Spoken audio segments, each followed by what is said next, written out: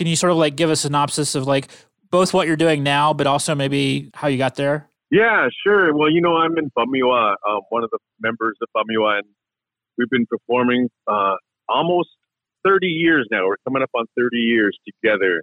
And, one of the things that we've really got to know and realize and notice is that there's few opportunities for Indigenous artists. And, we've performed at music festivals all around the world. And, a lot of these festivals, we're often put off to the side, right?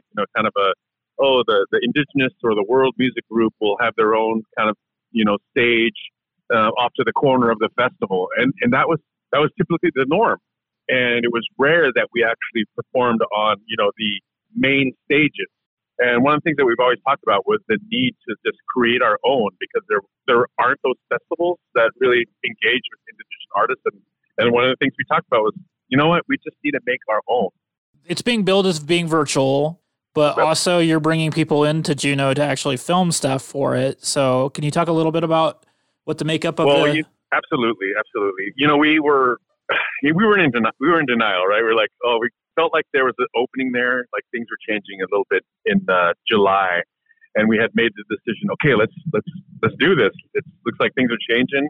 We got the numbers are going down. We got the people are getting vaccinated up, and we were all vaccinated up, and so we made the decision that we're going to have it an in-person festival. So we went ahead and connected with the folks and bought the tickets and all that. But then, as we all know, the Delta variant came in and it just kind of changed things. So we made the decision to go fully virtual, but we had all these tickets bought. And so we worked up a system where we're having all these amazing artists flying in. We have 10 groups that will be in person here in Juneau, and we have them scheduled out throughout the day. And we have all the virtual hosts. We have 14 different hosts that will be introducing the 14 different bands. It's really interesting. The lineup is a little bit of a mix of Alaskan artists. So there's Pamyua, there's Arius, Hoyle Air Jazz, Whitney Hungman, Byron Nikolai, but then there's also a really nice international flavor too, like Stadino's Res Kids and Stadino's Res Kids, Putofe, Superman, Albino and Bay, Pantayo. One of the things about this festival is that when we look at it in a way of bringing Indigenous peoples together, right, and really doing this intentionally. So we're opening it up with some protocol from the Ani here, from the land here, of the Aak'w. The Aak'w is the name of the tribe that is from Juneau, and there's Taku as well. But the Qacung is the folks that will be kind of the main drivers in putting in protocol. But we also have the vision and the mindset of those cultures and peoples around the world that many people wouldn't think of as indigenous, but those places that have been fighting for their languages, fighting for their traditions, and have been colonized. Those are people that we're also going to be, inviting. So we have Pantayo, who's an all-female Filipino group who don't identify as indigenous, but they have their traditions that they're fighting for, and have been colonized by outside, influenced by outside colonizers, right? So they really appreciate that we're doing something like this that brings to light those things that happen around the world.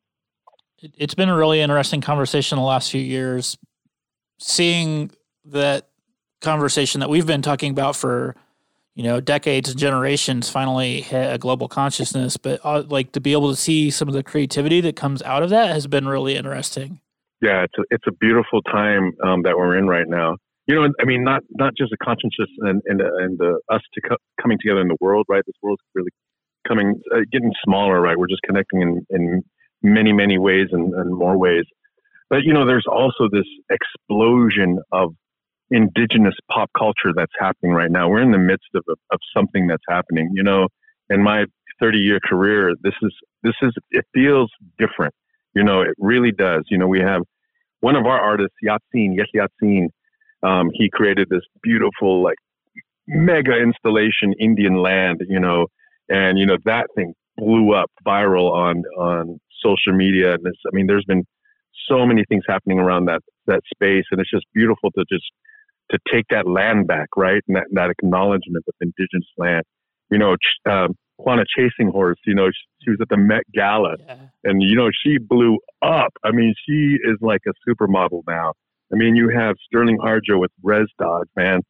This is, like, it really feels like there's just a shift in, like, the consciousness and, like, the recognition of indigenous peoples, and, like, you know, not, you know, that's not this, like, Hollywood, you know, Hollywood, you know, vision of, like, who we are, but it's like, we are doing this, and we're on the stage, and it's happening, and it really feels different, you know, and I'm super excited that Rock Aak'w is, like, part of that.